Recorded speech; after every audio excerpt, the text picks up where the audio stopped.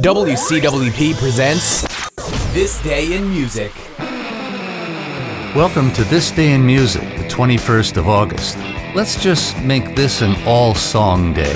In 1938, Fats Waller recorded Ain't Misbehavin'.